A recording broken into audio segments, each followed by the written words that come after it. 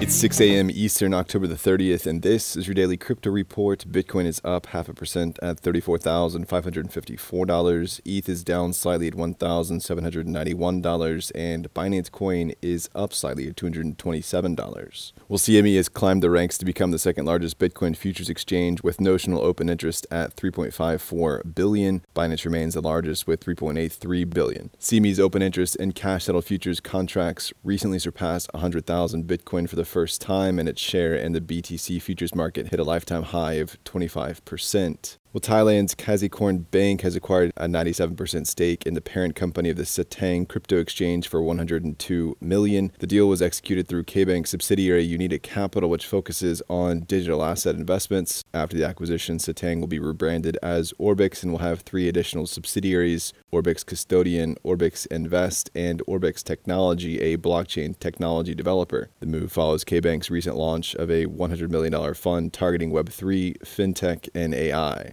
Well, the UK government has released its final regulations for crypto and stablecoins. The regulations will be phased in, starting with the fiat-backed stablecoins and then expanding to other crypto-related areas, including algorithmic stablecoins. Legislation for regulating fiat-backed stablecoins is expected to be introduced by early 2024. These rules will empower the FCA to oversee certain activities related to fiat-backed stablecoins. And finally, Bitcoin whales have been active in the crypto market as Bitcoin's price surged above 35K. The number of Bitcoin transactions involving movements of at least 100,000 reached a year-to-date high last week. This increased activity coincides with Bitcoin's price reaching its highest level since early May of 2022. Well, that's all for us today. Visit us at dailycryptoreport.io and listen to us everywhere else you podcast under Daily Crypto Report.